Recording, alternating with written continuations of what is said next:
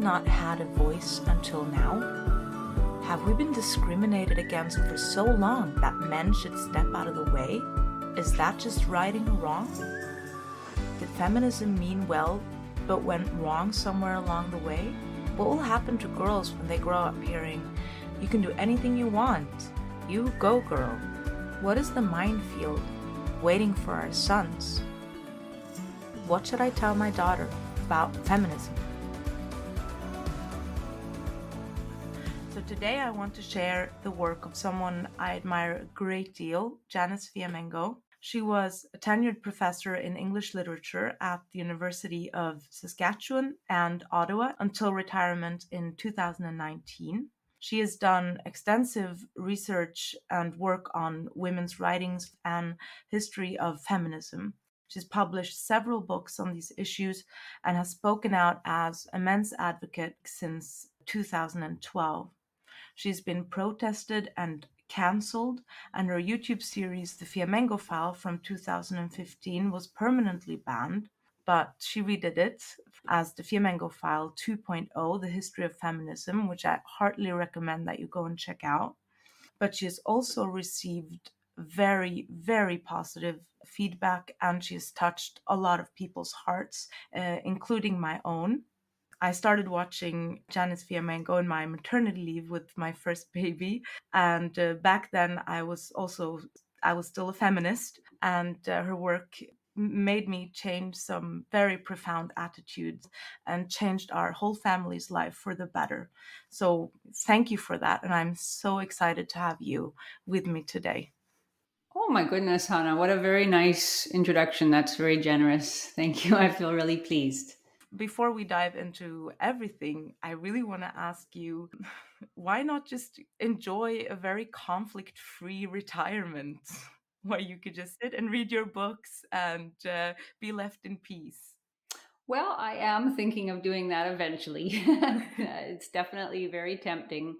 And in fact, just this last week, I was reading a great deal of feminist theory, radical feminism from the 1970s, and then I got into intersectional feminism from the 1980s because I'm writing a course that I hope will become part of Jordan Peterson's online university called Peterson Academy.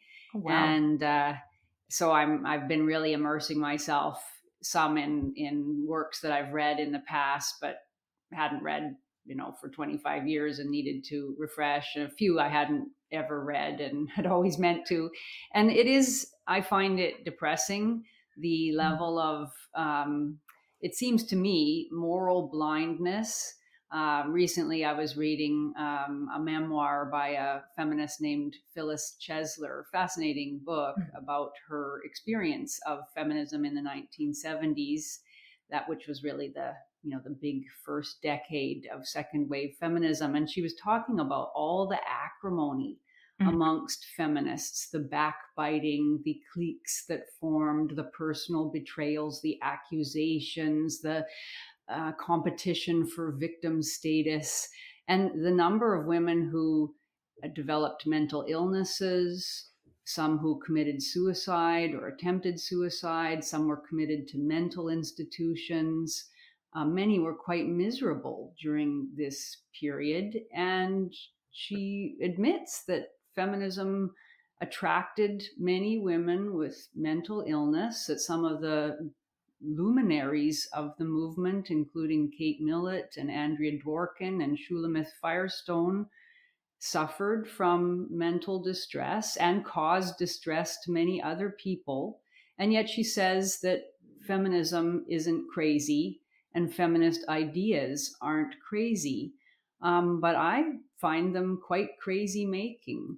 And it's astounding to read feminist tracts expressing deep animus towards men and the desire to tear the whole of Western civilization down and rebuild it, allegedly in a better way.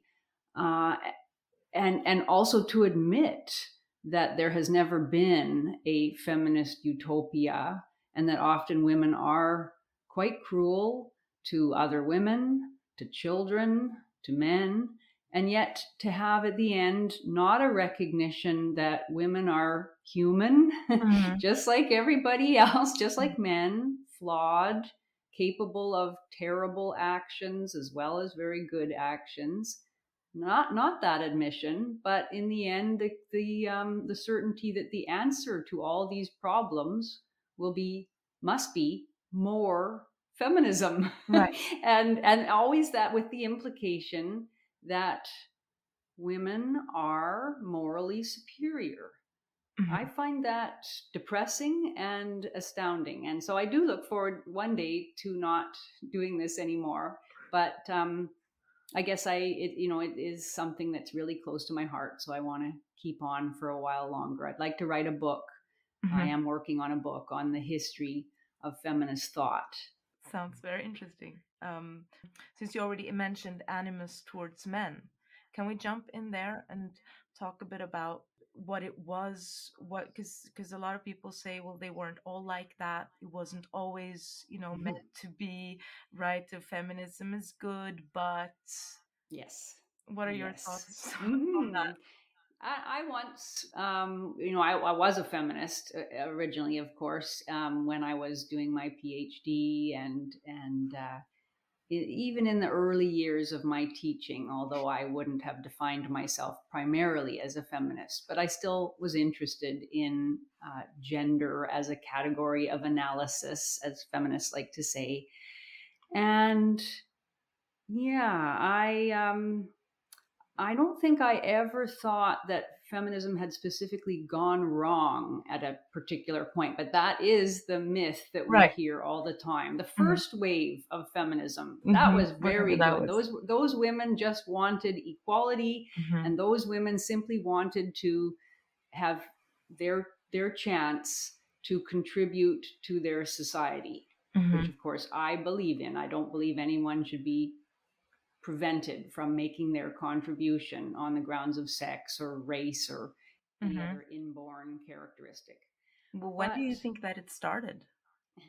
well, I think that my argument is that unfortunately, this idea that the early feminists were good-hearted women who simply wanted equality, unfortunately, that isn't true. It may well have been that there were individual feminists who felt no dislike of men, but the movement as a whole always was a very angry movement.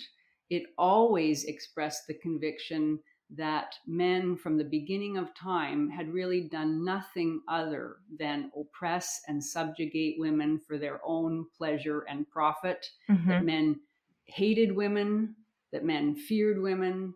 It's right there in 1848, if you go back to what is sometimes considered the first women's convention and the first declaration of women's rights at the 1848 Seneca Falls Convention, when Hmm. Elizabeth Cady Stanton and a series of Quaker women friends of hers penned a declaration of sentiments. Their thesis in that declaration was that the history of mankind is the history of repeated injuries and usurpation on the part of man toward women, having as its object the establishment of an absolute tyranny over her.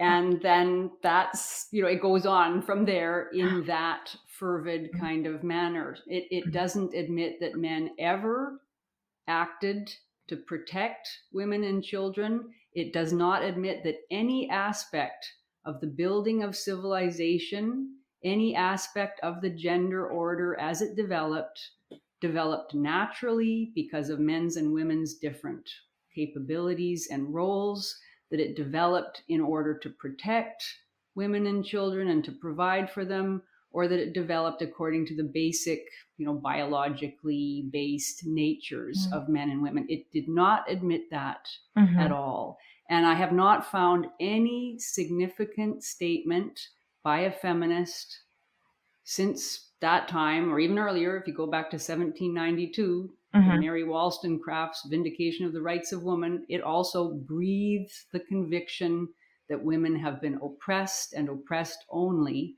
by men, always denied their natural rights, always treated with contempt, always treated as the other, as Simone de Beauvoir declared in 1949. It's just there in every phase of the feminist movement.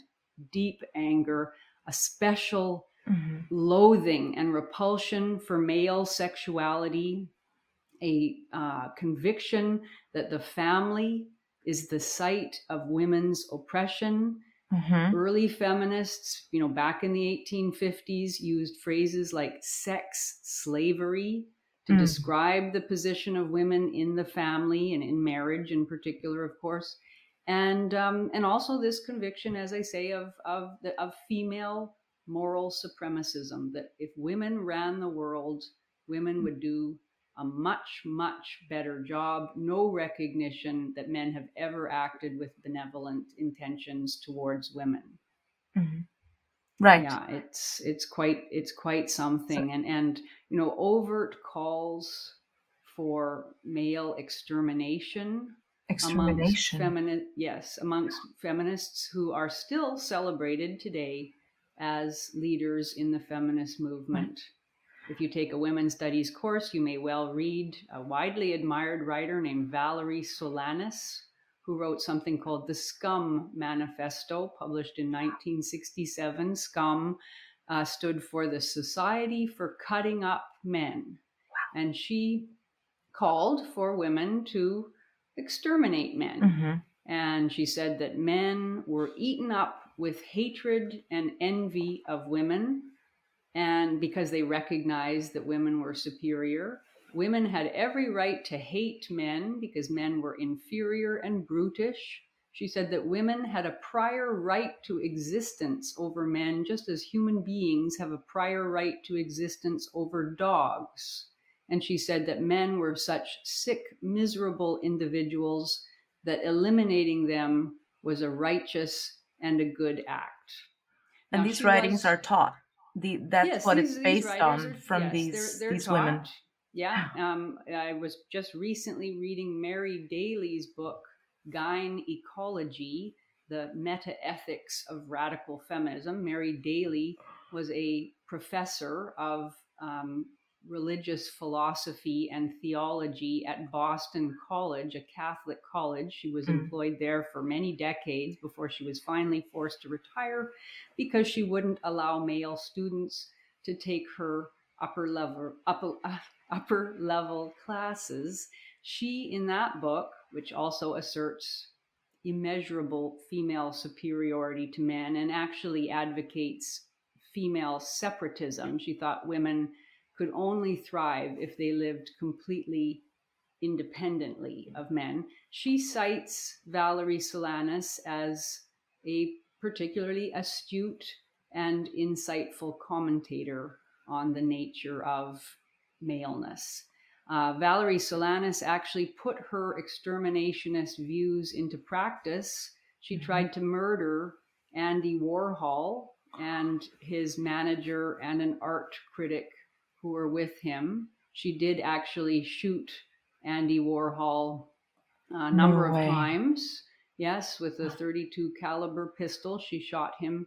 And he almost died. He was pronounced dead at the scene, but he was revised. The bullets that she fired into him pierced various internal organs, and he had to wear a kind of one of those, like a girdle, corset, or girdle, to keep his organs in place for the rest of his life. He was terrified for the rest of his life as a result of this near-death experience. Now, Valerie Solanas was mentally ill when she did this, but feminists have never expressed any particular concern about the direct relationship between her calls for the extermination of men and her actual extermination attempt. She's been celebrated. There's an admiring biography of her by a woman named Brianna Foz. She is, taught admiringly. The book, The Scum Manifesto, was reissued not too long ago with a very admiring introduction by a feminist professor in the United States named Professor Avital Ronell. So, she's considered a heroine of the movement. And I could spend the whole next hour boring you with more, the other feminists who have also called for the reduction of the male population. Sally Miller Gearhart is another one. And these are not just, crazed individuals in a dark corner of the internet. And this is the thing that strikes me as very significant, that feminists are always telling us that there's a whole bunch of misogyny out there. And it's true. You can find expressions of hatred of women on the dark corners of the internet. But these are not celebrated individuals. We do not have courses in philosophy in which Elliot Rodgers' crazed rantings, that was the man who killed 6 people in Isla Vista, California, some years ago. We do not, he had a manifesto about his sad life that he put up on the internet. We do not teach the ravings of his hate-filled mind as interesting, philosophical thought, as we do with similar feminist ravings. We do not have male professors at university going on Twitter to tell us how much they hate women. As feminist professors often do. I mean, kill all men is a popular hashtag that many prominent feminist leaders are quite happy to put out there. Clementine Ford, an Australian feminist, commented during the coronavirus epidemic that the coronavirus wasn't killing men fast enough. A professor named Christine Fair at Georgetown University tweeted out her desire for the deaths of all those who supported Brett Kavanaugh during the hearings, the Senate hearings for the Supreme Court nomination of Brett Kavanaugh. She said that she wished death on all those who supported him, and she hoped that their bodies would be desecrated, their genitals mutilated, and fed to pigs. That's a professor at a university. Imagine being a young man or even just a young conservative in her classes. She claims, of course, that she teaches everybody in a very fair manner. There's another professor named Susanna Walters at Northeastern University in Boston, I believe, who wrote an article in the Washington Post a couple of years ago called "Why Can't We Hate Men?" And it was perfectly serious, not a satirical article, talking about how women have every right to hate men. And that has been a dominant strain in feminist thought from Robin Morgan and Simone de Beauvoir and Kate Millett right up until the present. And so I find that staggering. And unfortunately, there is no point at which one can say, up until here, feminism was decent and it was just and it went wrong at this point. No, it was always so angry and so convinced that men are an inferior species of being that I just simply don't think it can ever be reformed.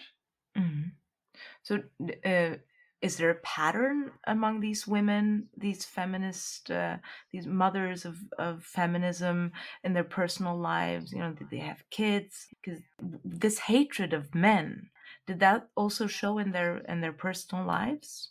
Well, that is a very interesting question. And I would say that no, there isn't a very clear pattern, although it is true that a number of prominent feminists never had children. For instance, Virginia Woolf, Simone de Beauvoir hated the idea of motherhood. She thought it was disgusting. She has a large chapter in her book, The Second Sex, about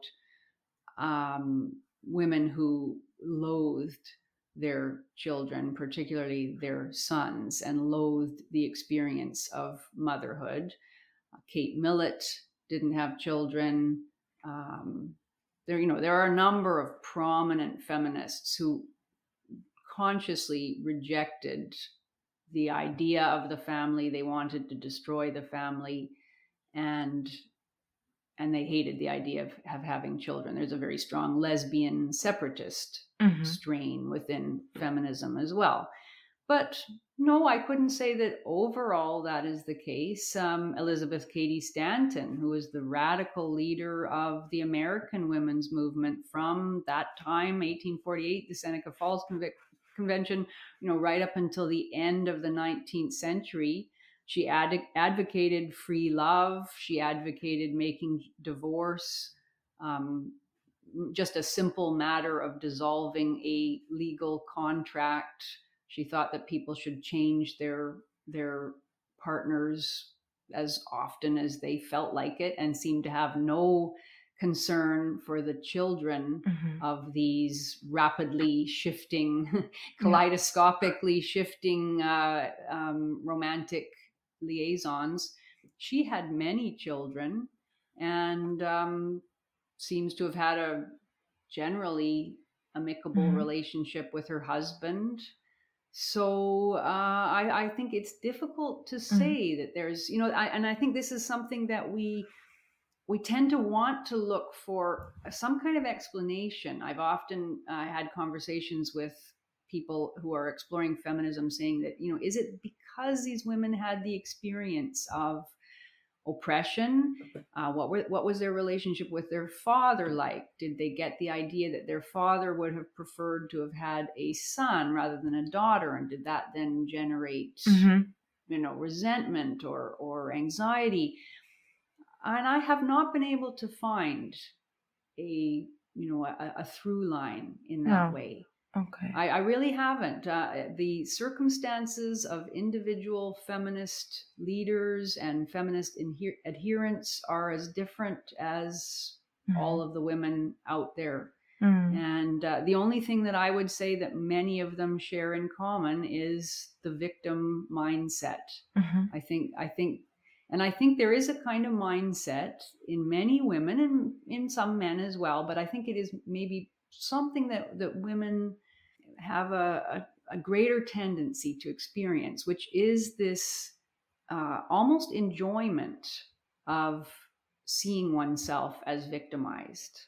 And I think it's a personality type. There's been a paper published not too long ago in 2020, I think, by some researchers talking about they call it the tendency to interpersonal victimhood as a personality type, not really a mental disorder or anything like that, but just a way of thinking. And it involves feeling that oneself is a victim, and you don't necessarily have to have had any kind of trauma or experience of injustice to develop this kind of personality type, but you feel that you've been particularly mistreated and you've experienced injustice. You want people to recognize that.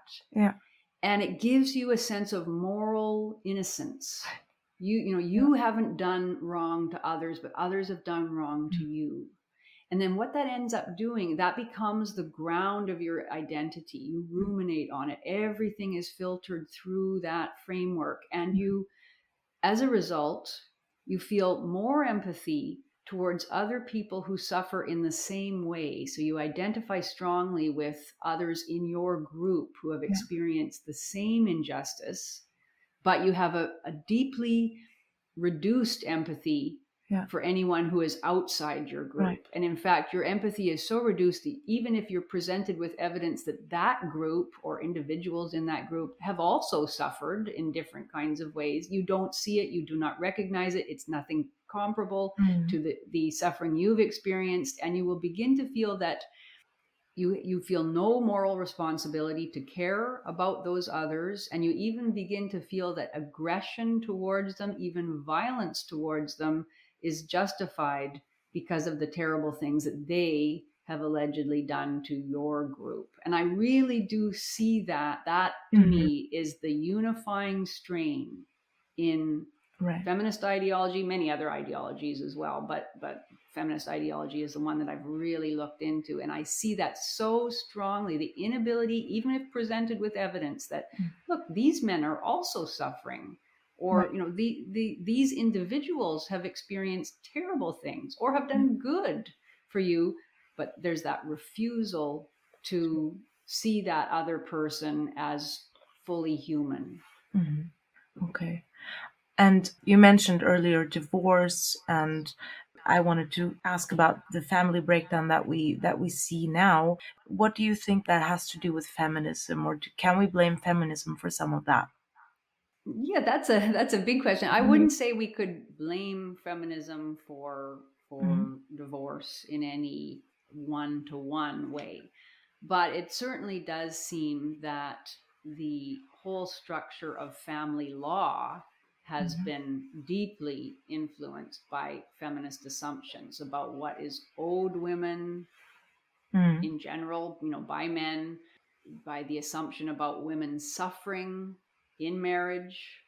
The destruction of the family is a key tenet of much feminist thought, if not the absolute destruction of the family, certainly its reordering to free women Right. from what are seen as burdens that women solely bear, whether that's the emotional labor of looking after the well-being of children and the Mhm. father of the family, or whether it's the unpaid labor, so-called, that women perform in the home.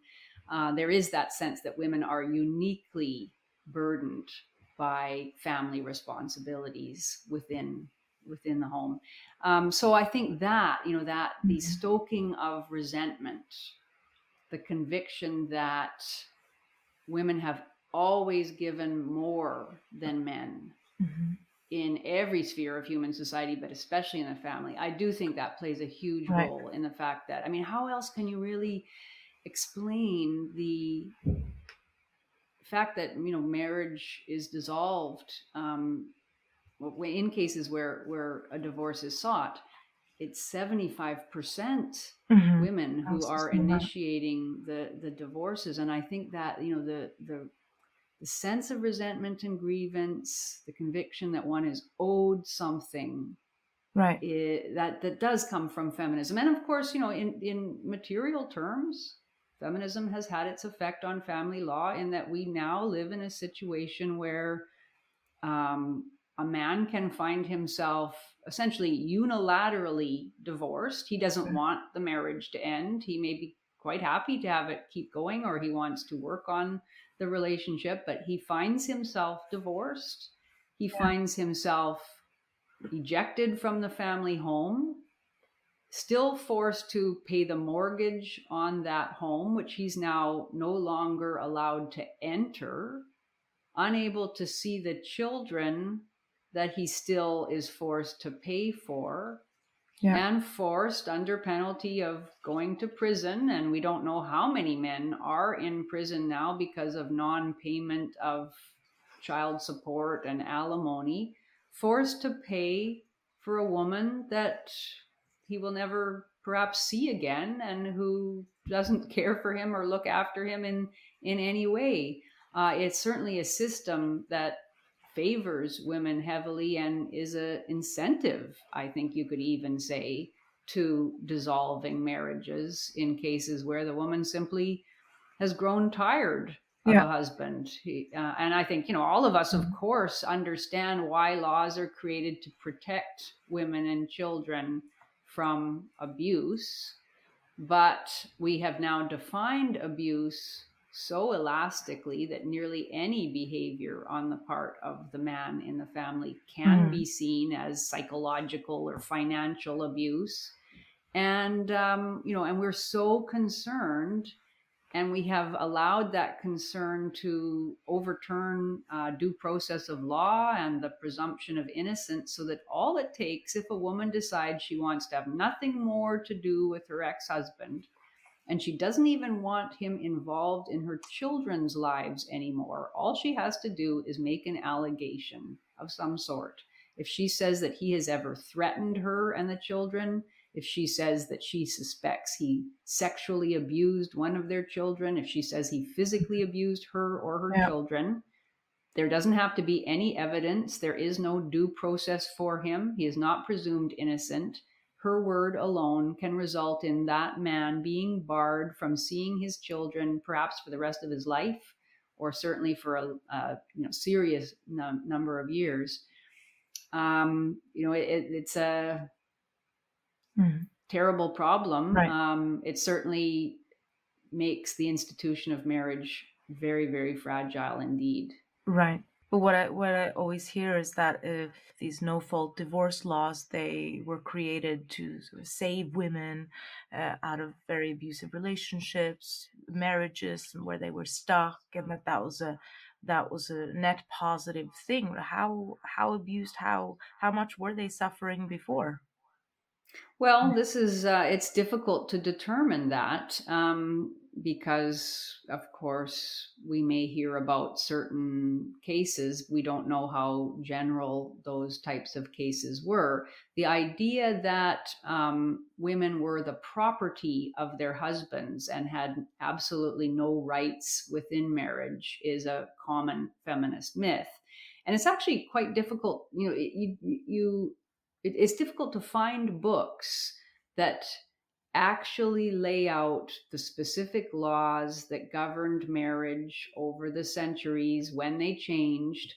In my research, I have certainly found that feminist reformers were active throughout the 19th century Mhm. and were taken very seriously by all male governments Mhm. in changing laws in order to protect women's rights, their right to own property, their rights in divorce, their rights in child custody settlements. Mhm. And so it simply isn't true that male politicians and men in general didn't care about women's well-being in marriage. Right. Men always had in marriage a primary responsibility to take care of women's, to take care of them financially. Even if the woman left the husband, he was still responsible for her. He was responsible for all her debts. Many men went to debtors' prisons because they couldn't pay their wife's debts in the 19th century and earlier. So the idea that women bore the entire burden of marriage Right. is simply not true. Many men bore a terrible burden as well. And there's a Right. fascinating book on this subject by a man named Ernest Belfort Bax. BAX. He's actually Mhm. written 2 books and many articles on the position of men in 19th century British society. He was a barrister. He saw many, many, many legal cases involving husbands and wives and accusations of one against the other. And he wrote a book. He was also a journalist. And he wrote a book in 1896 called The Legal Subjection of Men. It was a response to a book by, I'm forgetting his name right now. Oh, that's still, I've just had a mind blank, but it was a response to a book called The Subjection of Women. Oh, I know, by John Stuart Mill, which was published in 1869, in which John Stuart Mill argued that, women were unjustly barred from many areas of society and that they should be granted many more rights and freedoms. Mhm. So Bax was responding to Mill, and his argument was that, in fact, yes, there was a bias in law, but it wasn't, as everybody seemed to believe, a bias against women. He believed that there was a bias in law against men, both within marriage and in the society generally. And it is a really, really fascinating book. He Mhm. talks about how many women had, they were exempt from many laws. They weren't prosecuted for many types of crimes that men were prosecuted for. He talked about the fact that if a woman killed her husband, she would very rarely be convicted of murder because Mhm. the man's character would immediately be put on trial. He would be depicted as an abusive person who actually deserved to die because of the terrible things he had done to the woman. And he made the point that, in reverse, if a man murdered his wife, there would never be any case of his claiming that he murdered her because she was abusive to him. He made the point that a man who was physically abusive to his wife, she would be divorced. He would be paying her alimony for the rest of her life. If a woman was physically abusive to her husband, there was nothing the man could do about it. Even if she set him on fire or, drove over him in her carriage, he could go to the police. He would likely be laughed at. She might be fined, and he would have to pay the fine because, of course, he was responsible for paying her debts. So he goes through and he talks about the fact that at every stage of the legal process, the woman was treated with far more generosity, empathy, and pity than any man. And whether it had to do with whether she was charged in the first place, whether she would be convicted of the crime, how she would be represented in court, what kind of sentence she would receive, how she would be treated in prison, all those types of things. So the inability to take seriously women's criminality, women's violence, women's propensity for cruelty or dishonesty, the inability to take that very seriously, he claimed, was a primary feature of 19th century British society and Western society in general. And it seems, I would argue, that that is still the case today. So our belief that there was this time in the relatively recent past when women were harshly treated and that now, things have changed somewhat for the better. No, I think it's true, at least if Bax is telling the truth, and he was a barrister. Nobody has come forward to say he was lying in his book. He wrote a later book, by the way, called The Fraud of Feminism, published in 1913, elaborating on some of the same ideas. The greater empathy that we tend to have for women has been a feature of Western societies for some centuries at least. And I think feminism capitalized on that, and it exacerbates it. There's a study by a woman named Sonia Starr, who's a professor of criminology, that came out in 2012, I believe. And she did an extensive study of what she called gender disparities in criminal sentencing. And she found the exact same thing that Bax argued was the case, a century earlier, that women receive sentences for the same crimes. If you, sort of try to work out a crime with the same degree of violence involved, the same degree of forethought, the same degree of malice, she found that women received sentences that were on average 63% less harsh than those that men received. And she said, again, all through, women are far less likely to be charged. If charged, they're far less likely to be convicted than men. If convicted, they're far more likely to have a suspended sentence, which they serve, in the community rather than serve time in jail. They're far more likely to be exonerated. They're far more likely to have their criminal conviction overturned. Like at every stage of the legal process, there's that greater empathy. So and that was across the Western world, or is in U.S.? Well, she was looking at the U.S. But it's certainly true in Canada as well from all the research that I've done, and I suspect it's true in the Western world, but I couldn't say for sure. But the fact that men are 95% of the prison population, that is quite astounding. And again, we see the sort of internal contradictions in general feminist thinking on a subject like this. If you ask a feminist, why are most Nobel Prizes awarded to men? They'll say, well, it's because there's gender bias, right? That's why. It's not because men have done more great things that deserve the Nobel Prizes. Just clear gender bias. But if you say to them, why are there more men in prison? Right. That's because more men commit crime. Right. So sometimes there's gender bias when it's a case that a woman wants to point out that women have been discriminated against. But sometimes it's just a case of men do bad things. And when men do bad Right. things, it's because men do bad things. Men are bad. When women do bad things, it's because women are victims of men. Yeah, the And hypocrisy yeah, that I mean, strikes I me just, as I well. find that, yeah, so startling. If you Mm. put into a Google search, attempts to keep women out of prison, you'll find all sorts of articles and programs. I found some in the United Kingdom, certainly in Canada and the United States, saying that we should try to keep women out of prison. Hmm. Why? Well, because when women commit crime, it's usually because they were abused as children. They were led into their life of crime by a man. In some way, they were influenced to do what they did because of a man, or they were abused by the man, so they were acting in response to that. They had childhoods, or their youth was one of deprivation or addiction or mental illness.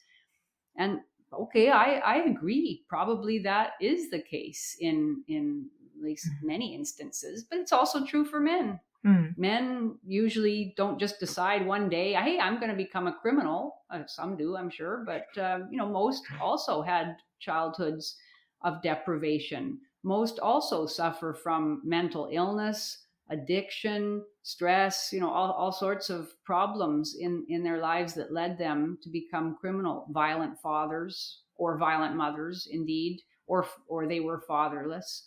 Mm. So again, it's this lack of empathy Right. on men, and just in general, that is how our society is and was in earlier times Right. So as women are well. taken less seriously in some cases, but that also means they're taken more seriously in other cases. Yes, Right. or sometimes it's nice when you're taken less Mm. seriously, in Yeah. the sense that your criminality, your capacity for violence is Hmm. taken less Hmm. seriously. I was reading some accounts of infanticide in the 19th century, and one article I was reading by a social policy professor at the University of Belfast named Pauline Pryor. She had found in her study of 19th century criminality that it was estimated that up to 61% of homicides were of persons under 1 year old. And the vast majority those homicides were committed by women. And we know that women are the predominant killers of Yeah. babies, and very few of those were convicted in the Oh, 19th really? century. Yes, very few were even pursued. It was quite common that the dead bodies of children would be found in towns and villages. It was a common crime, and all male juries simply found it difficult to convict Hmm. the often rather pathetic women who were brought forward in the rare cases where they were actually charged Hmm. with the crime, because they felt sorry for the women, and often, not always, but often they were, they'd had the children outside of marriage, so the men felt sorry for them. They felt that they'd Yeah. been seduced and deceived and abandoned. Sometimes they had been, but married women killed their children as well. And in those cases, it was usually the defense was a defense of temporary insanity. So Mm. far more often, women would be sent to, a mental Asylums. health Mm. institution where they would spend a few years and then they would return to society. In some cases, they were able to marry and live quite well after the crimes that they had committed. And there's just that Yeah. general that general unwillingness to Wanting the see best women for them. Yeah. as, yeah. And we have trouble as a society today, and obviously in the past, we have trouble taking that aspect of women seriously, their capacity Okay. for violence. Right. So, and sometimes that's very nice for the women, Mm. the like this idea that women weren't taken seriously. Yeah, to some extent, it's true. There's an interesting book by a man named Tim Golditch called Mhm. Loving Men, Respecting Women. And he he makes the point that in general, the subtitle of that was "The Future of Gender Politics." So loving men, respecting women. And he says that in general, throughout society, men get respect, but they don't get love. Women get love, but maybe they don't get respect. Right. And his point is that then women have in feminism, or maybe just in general society, they have looked and they have seen that, and they look with eagle eyes and they see the advantages of men, including that respect, and they see only the disadvantages of women, but they don't see their power as women, and they don't see the struggles that men experience. And that's the really the fundamental problem with the feminist worldview, is that is all it sees. And if you take a case like the sinking of the Titanic in 1912, were women not taken seriously during that sinking? Clearly, they were taken very seriously. The survival rate for women was Higher. About 75% of all the women on board, whereas the survival rate for men was about 20%. So 1 in 5 men survived the sinking, and 3 out of 4 women. It would have been even much higher, except that the third class women, the women who were down in the steerage compartments, just simply didn't have a chance to escape, because those compartments were flooded almost immediately once the iceberg sliced through the hull of the Titanic. Of first class and second class women who were on the upper levels, their survival rate was around 85%, 85 to 90%. The policy on board the ship was that women and children were the first ones to go into those lifeboats, because women and children's lives matter in a different way. That men, that was part of male privilege, was also that responsibility to sacrifice for women and children, and to die if necessary. And many upper class men, there were incredibly wealthy men on board that ship. J.J. Astor, one of the richest men in the world, Benjamin Guggenheim, names that we still recognize today. Strauss, the owner of Macy's department store, those men went to their deaths because they were men, and that was the code of chivalry. So it's hard to see how that was an example of men hating women or having contempt for them or not respecting them. Very few, feminists on board that ship, although this was the time, 1912 was a time of deep agitation about the right to vote. The suffragettes in England were setting off bombs and burning country houses to the ground and smashing shop windows because of their agitation for the right to vote. And so one of the slogans that came out of the sinking of the Titanic was "Votes or Boats." The idea being, you can have votes and you can be equal, or you can get the lifeboats in these kinds of tragic situations, and the general lifeboat that patriarchy has created for women in Western societies. You can't have both. Right. You have to think seriously about what equality means. But would the women have got the vote without the suffragette movement? Well, that's a good question. I did want to just finish that, tie off that Titanic by saying that there were very few women who chose to stay behind. I don't blame them for that. But there was one, Ida Strauss, the wife of the Strauss who I can't remember his first name right now. I think that might have been Isidore. The Macy's department owner, she chose to die with her husband. Very few women made that choice. Right. And I'm not blaming them. I mean, I'm it's hard to moralize about a catastrophe like that. Yeah. And I'm sure all of us would prefer to live in a society where nobody has to prove their worthiness by dying. But Mm. only men have ever been asked to do that.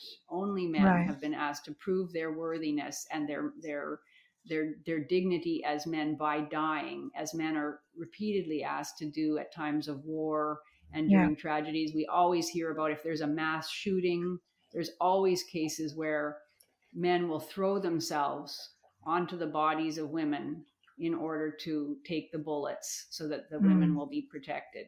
I've never heard of a case where a woman throws herself on the body of a man in order to take a bullet. And, it's even ridiculous to say that in a way, because that's just how we are. That is Mm-hmm. how we are wired. And Mm. I've talked to men who said, I wouldn't, it's not that every man on board the Titanic wanted to die. I'm sure some really desperately wanted to get into those lifeboats and they couldn't. They actually, employees of the ship actually had pistols in hand to Right. prevent men from getting on the lifeboats Yeah. until they'd been filled by women and children. So this was a law of the sea, and many men perhaps went to their deaths feeling horror. Others, it seems, went to their deaths feeling that this was the right thing to do. Benjamin Guggenheim sent a message through one of the women who survived to his wife, who was in New York Really. City, saying, I am doing my duty by dying. I'm doing the thing that I know I must do. And I mean, and there is in a lot of men that deep Mm. need to protect and provide for women and children, and women don't have Absolutely. it. Women are evolutionarily programmed to protect ourselves.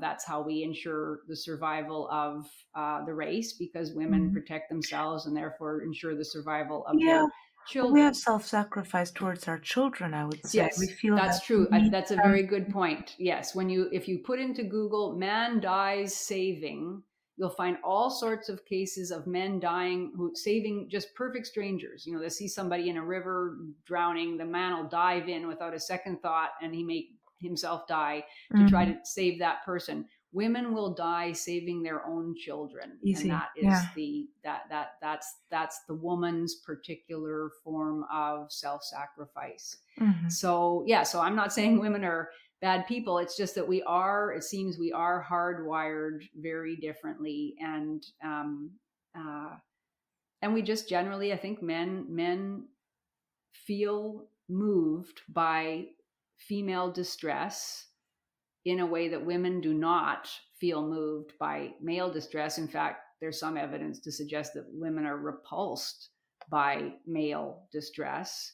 And that's another one of the factors, I think, that has contributed to our present moment. It's Hmm. contributed both to the success of feminism, because when women said, hey, we are suffering, Yeah. we need to be heard, a lot of men listened. Yeah. If men hadn't been interested in women, or if men had actually hated women, or objectified them, or had contempt for them, then none of the feminist movement would ever have got off the ground. And so Mhm. now, to come back to your Yeah. question about the Sorry. suffragettes, I mean, Right. that's a fascinating question. Only the suffragettes in the United Kingdom were, got into the kind of level of violence and criminality that they did. And not all suffrage supporting women were violent. There was this huge split in the movement. In fact, the vast majority of women who were advocating women's suffrage did not believe that you should smash shop windows and set off bombs and put sulfuric acid and phosphorus into letter boxes so that when the male postal workers, many of whom themselves did not have the right to vote, when they opened up a letter bag, it Right. would combust when it mixed with the oxygen.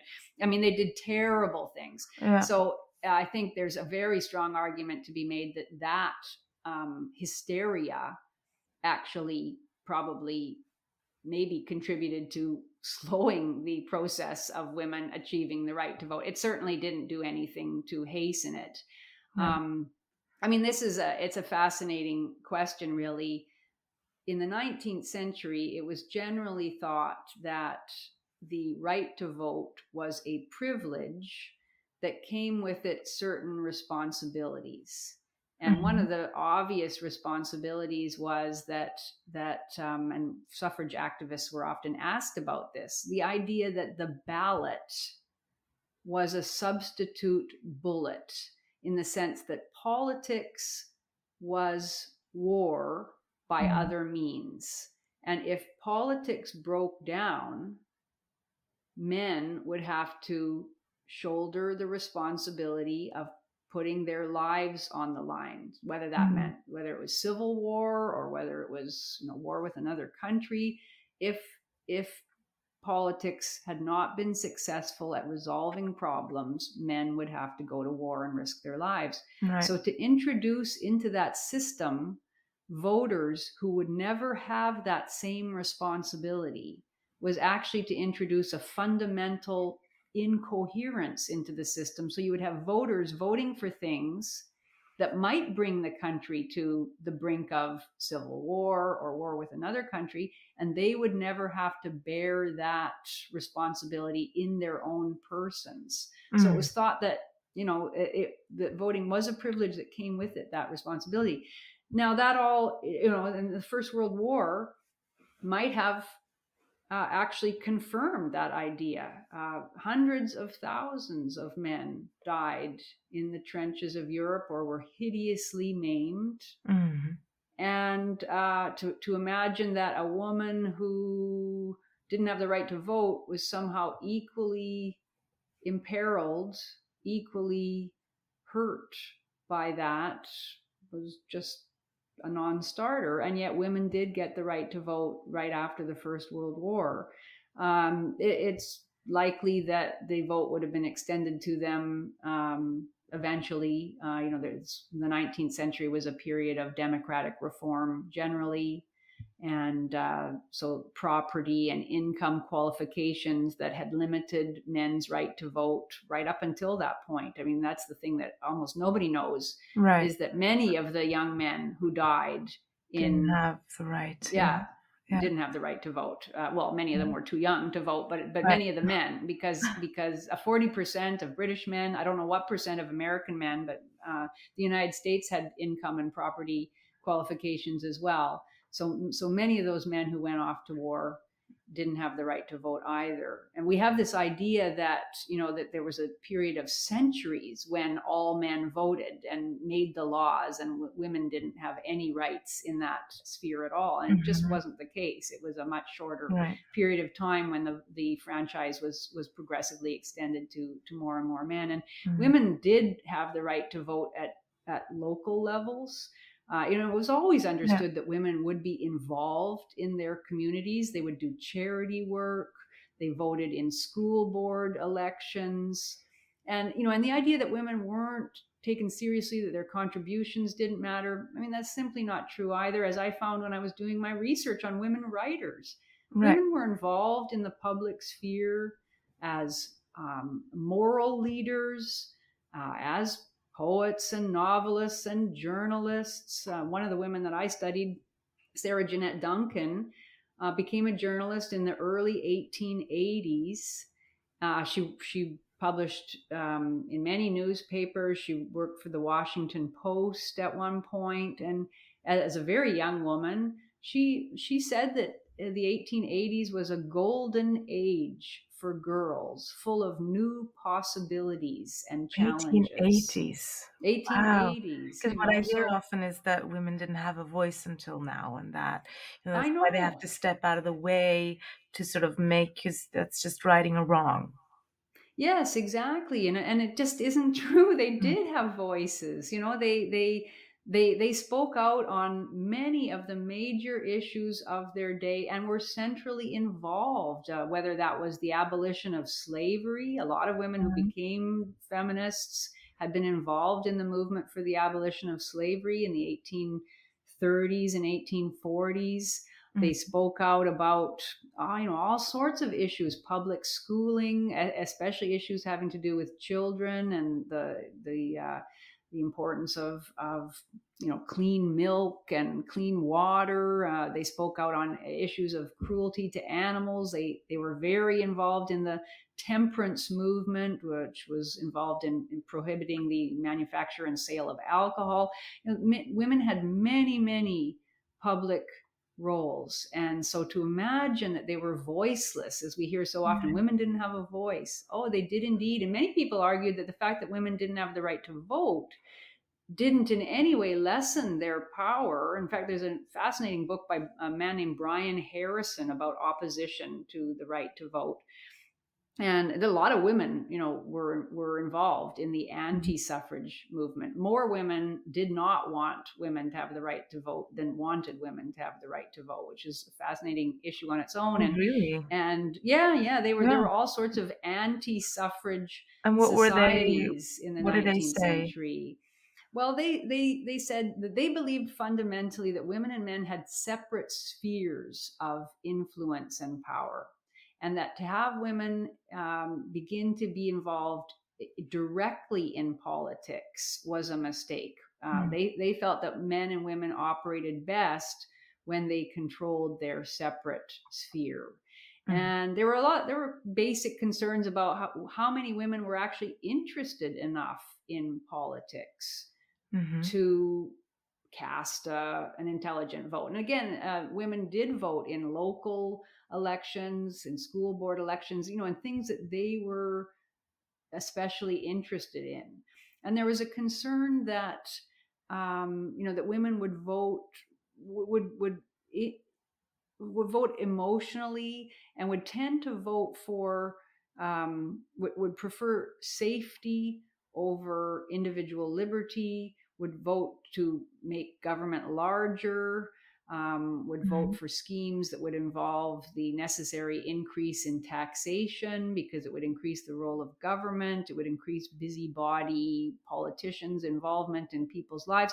Like a lot of the things that people say today were, being said in that period as well. So so it was a very interesting debate. And yes, some people said that the fact that women didn't have the vote didn't mean they didn't have political power, because, and Brian Harrison points this out, there were all sorts of reform movements in the 19th century about women's increased access to higher education, about rights in marriage, about rights in divorce, about women's health initiatives. And Harrison points out that there wasn't a single major reform movement that women were involved in. There wasn't a single one that didn't pass, even with an all-male parliament.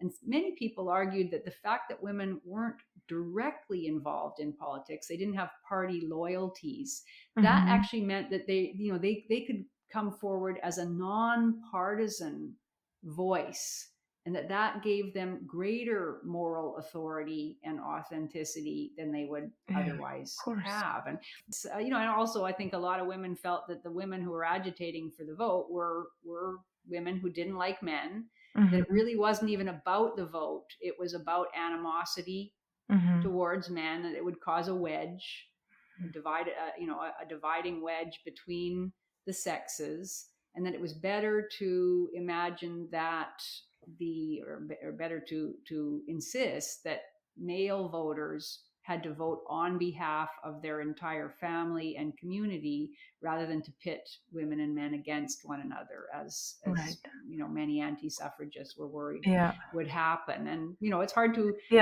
argue that hasn't happened. And even now, like if you do polls of men and women, most women are still not very interested in politics. They tend, when they read newspapers, or we don't have newspapers so much anymore, but read news online, women, like there's a 20 to 30 point gap between men's interest in national and international politics and in economic affairs and that kind of thing. Women tend to be more interested in human interest stories, things like that, narratives, rather than the hard facts that one could argue are necessary to make an informed choice at the polling booth. So but since we are on the voting now, There's this red pill community that's come out now, and there is a backlash, and Yes. yeah. So, for example, this character Andrew Tate, he's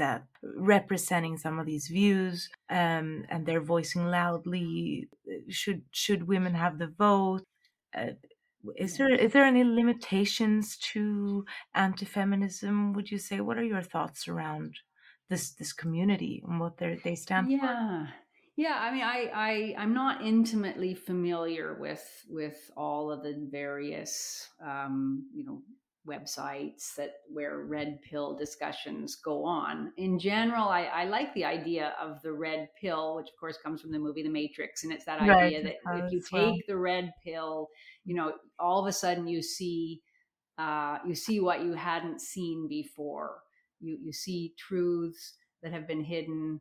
You see that society doesn't necessarily function in the way you've been promised it Mhm. functions. And for young men, especially, I think it's the idea that what you're taught in school and what the media tells you about your being a man and what you owe to others and um, your privilege as a man, allegedly, that all those things are false, and that you need to do your own research and look with your own eyes, and to recognize that in fact we live in a society that sees men as disposable, and that is quite willing to use men's labor and men's inventiveness and men's tax money, and exploit men, and in fact quite harshly punish them in some situations.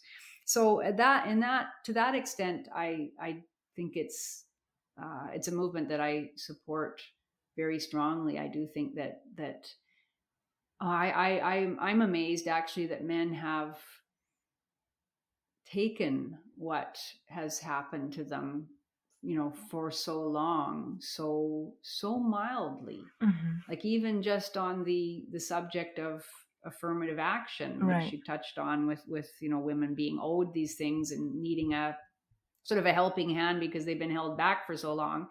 Um, like what a strange idea that Yeah. men living today who never discriminated against any person, weren't responsible for any laws from the past or any practices in the past that may or may not have discriminated against women, that they should have to pay in their own lives to Mhm. advantage women. I mean, it's a bizarre ideology of collective vengeance, essentially, collective retribution against people who are not themselves guilty of anything, yet have to bear in their own persons the reputed sins of their forefathers. I find that astounding.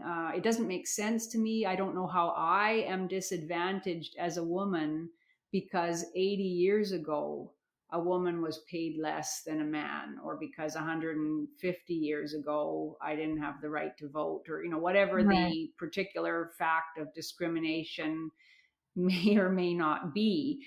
um, so I find that whole idea just bizarre, and this is a subject really close to my heart because I was hired essentially on an equity ticket in 1999 when I went on the job market after I had my PhD and I did a postdoc fellowship.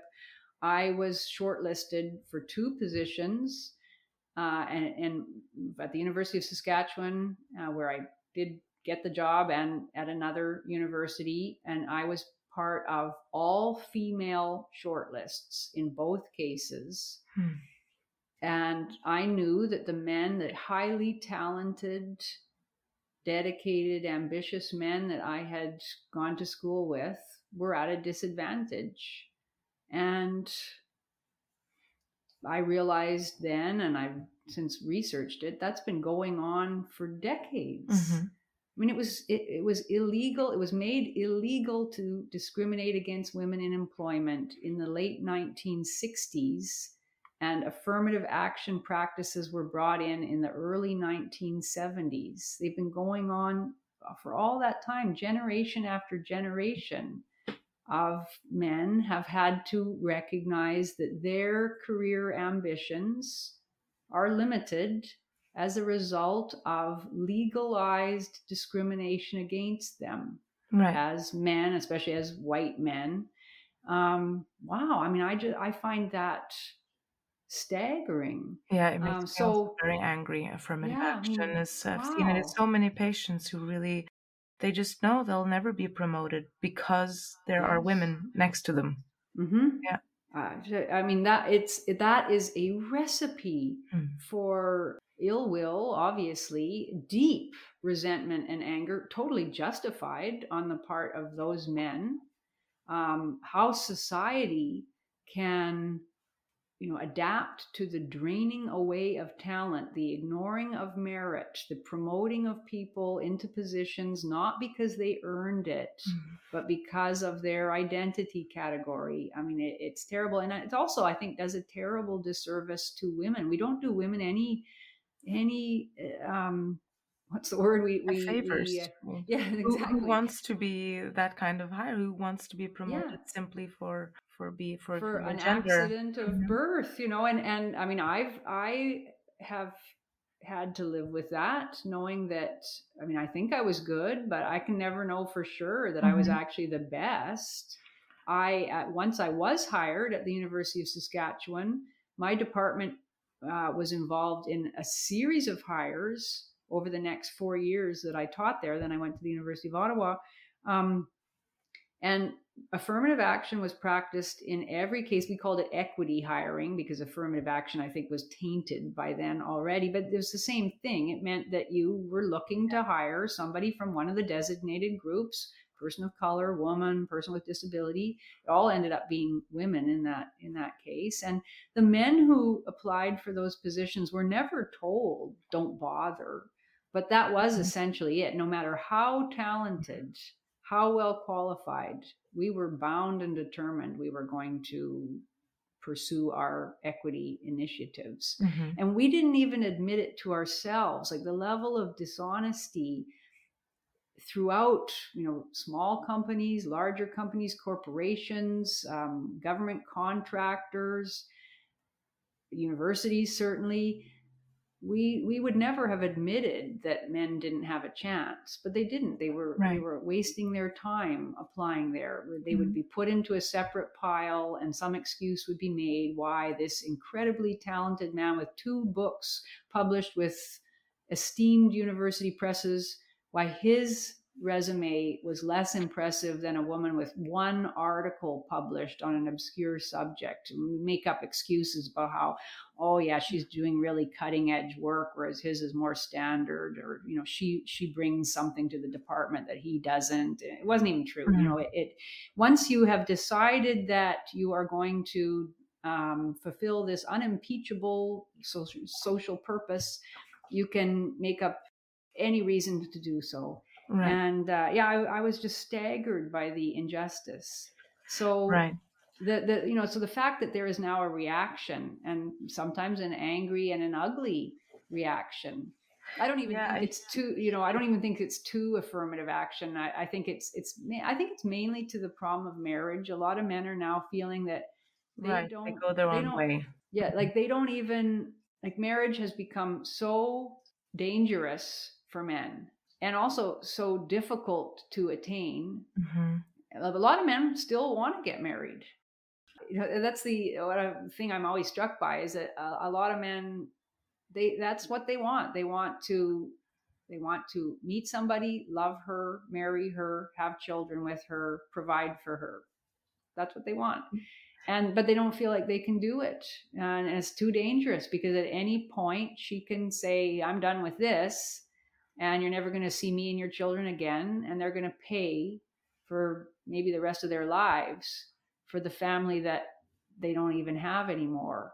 Right. And that's not even to count, the possibility of a false allegation of abuse, something that can just destroy That's them right. absolutely, and it gets so terrifying for them, and so they feel bitter, and I don't blame them. Yeah, I hear It's that. But I think as a mother, I want I don't want that bitterness for my sons, just as I don't want my daughter to grow up with that kind of bitterness towards men. I want them both happy and settled in a marriage, and to that effect, I want them to be able to maneuver Mm-hmm. this. There's a minefield Yeah. that my sons will meet. Maybe you could give some tips to how you can diffuse it, how you can help them if they step on a mine. Yeah. Yeah. I mean, that's the hardest, to say, like, how do you counter a society wide type of bigotry that tells young men, from the time they're boys, Hmm. that there's something wrong with them, and that their sisters are morally superior, that they should take a step back and have their sisters go forward because their sisters are going to do so much better at leading, their Right. societies into the future. And all of the strangeness about any kind of romantic sexual interaction. You have to have affirmative consent for everything. You can hurt a woman even just by looking at her, even just by patting her on the shoulder or giving her a hug, or just staring at her Hmm. for a few seconds. All of those are now defined as forms of potential sexual harassment or Hmm. even sexual assault. I mean, yeah, I think, I don't have very good advice to give, except that you talk about those things. And I mean, I would definitely want to tell boys and young men that it needs to be emphasized, that this idea that because of alleged abuse in the past, that they have to somehow pay for that, Hmm. whether it's just in being ashamed, apologizing for their maleness, or not taking jobs, not taking promotions, etc. Like, that is wrong. Collective punishment is wrong. It's led to the very worst of outcomes throughout human history. And I would really want to emphasize that is wrong. No person should have to pay for the imputed sins of their forefathers. And how can I help them spot the women who haven't been influenced by Mm, this feminist ideology? How can I sort of guide them yeah. towards, because there are those, and I don't think Yes. I think many women aren't conscious of these attitudes even, that they really Hmm. do believe that they've been disadvantaged. They really, Yeah. and they don't wouldn't consider themselves feminists, but No, that's the worrisome thing, is that because, yes, even those who have maybe never read a feminist tract, or I mean, it's in popular culture now.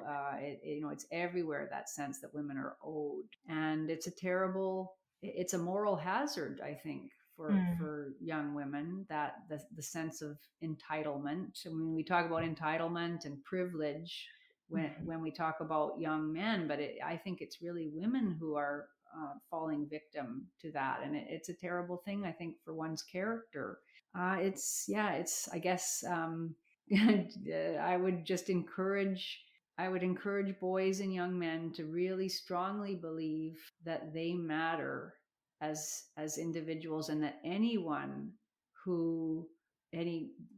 female person who makes them feel that somehow they're not owed the same level of respect or compassion or claim to dignity, that anybody who suggests that to them mhm, is a that's a red flag. right, I think that would be the main thing I would say, because I do think a lot of boys now are growing up feeling that they don't matter very much. They're being taught by teachers who literally believe, in some cases, that they don't matter as much, yeah, or who believe they're so privileged in the outside world that all the attention should go to helping the girls and right. giving them that, Yeah. And the that girls only boost. here, you can do anything you want. You could, I mean, I know this Yep. from my own experience. You could, oh, you go, you just encouragement all the way, 100%, no matter what. And there was never any sort of, yeah, one day you're going to become a mother and then things are going to change for you. That was never something. that I heard, or one day you're going to want to do things for your husband, that to further the family. That was never this sort of encouraging and supporting a husband was never something I was taught. What do you think that does Yeah. to girls? Yeah, I think it's dangerous because it does contribute to a kind of selfishness. And then I think ultimately to a deep disappointment when one realizes that some wonderful life opportunities that most women have throughout history taken great satisfaction and delight in having, such as the opportunity to care and support one's family, that those opportunities are lost. Mhm. And it's, yes, it's very worrisome. And I remember, and just, meanness too. I mean, those are things that damage your own spirit too. Because I remember a father telling me that his little boy at age 6 one day came home and said that on the playground, a girl had come up to his son and had said, "I can hit you, but you can't hit me." No. Yeah. And and it's like, yeah, that's true. And that's true at that age, and it's true in relationships. And that's not a good thing for either the girl or the boy. Well, it's Mhm. particularly not good for the girl, I think. Mm. And I have a friend who uses the metaphor that in any relationship now between a man and a woman, the woman has a metaphorical loaded gun in her bedside table, and she knows that she can use that gun with impunity, Mhm. and he can't. And even if neither person ever, is going to activate that Mhm. reality, even if the woman is not even going to threaten to use the gun could be an allegation or whatever it happens to be, could be physical violence that the man can't respond to. It, just knowing that it's there and that there is that radical inequality before the Right. law and before public Yeah. opinion, that radical inequality damages the potential for really healthy, trusting relationships. And that's sad for both sexes. So I guess all we can do is hope that more and more women and men are going to reject the damaging ideology. And I think it is starting. I do think, I mean, those Pearl Davis, just pearly things, Mhm. supposedly the female Andrew Tate. Um, I don't know how many young women are in her audience. She has a huge audience. I don't know if it's primarily young men who Yeah, are. I just see her alienating a lot of women Yeah. because we're the ones who talk to our kids, and we need to focus on the next generation, I think. And Yeah. using that sort of rhetoric, saying that there's God, then there's men, then there's women. That I don't think I would help my sons if I told them that. I see a lot of Right. teenage I see. boys now that they listen to these figures and they turn hateful. We need more common Yeah. sense. That's why I think you're so amazing to speak on these issues, that it's very sort of based on reason and facts. Yeah, and I think just the idea of mutual recognition and respect. I mean, that Hmm. should be Yes, the exactly, exactly. watchword. And my sense, I mean, I'm hopeful. Like, I think, I don't know. I mean, I could be wrong. I could have a romantic idea because I've spent so much time now talking to anti-feminist men, and my sense of anti-feminist men is that they are ready to lay down the weapons. They are ready to end the gender war and just you know go forward into the future as equals, recognizing that men and women, girls and boys are different, and working out how those differences are going to manifest in a society where everybody's going to make some sacrifices and everybody hopefully is going to have their needs met. Right. And I'm hopeful. Like, I think that even boys who are angry and who are turning off, they are ready to be won back, and they're Mhm. not very interested. I don't know any young men who are interested in being dominating and being Right. misogynistic or anything like that. They are ready to have happy, Well, functioning yeah, relationships with women, yeah. whether as friends or as lovers. However, a lot of them, as I Mm, say, do want to get married and have children and provide for their yeah, families and all of that. So yeah, I think if we can win some women, and there are women out there that living a life of resentment and loneliness in some cases, and powering yourself with your victim mentality, that is not the best way to go. mm, I snapped out of it, so I hope that other people will, yeah, because I realized that it was just not true. That is right. not the story of men. Men have not simply been interested in oppressing women. So I do hope that more women will put themselves in, especially in young men's shoes, and realize that it is That's wrong to it. try to pass Yeah, on that sense of guilt. yeah, that's very nicely put. Thank you so much.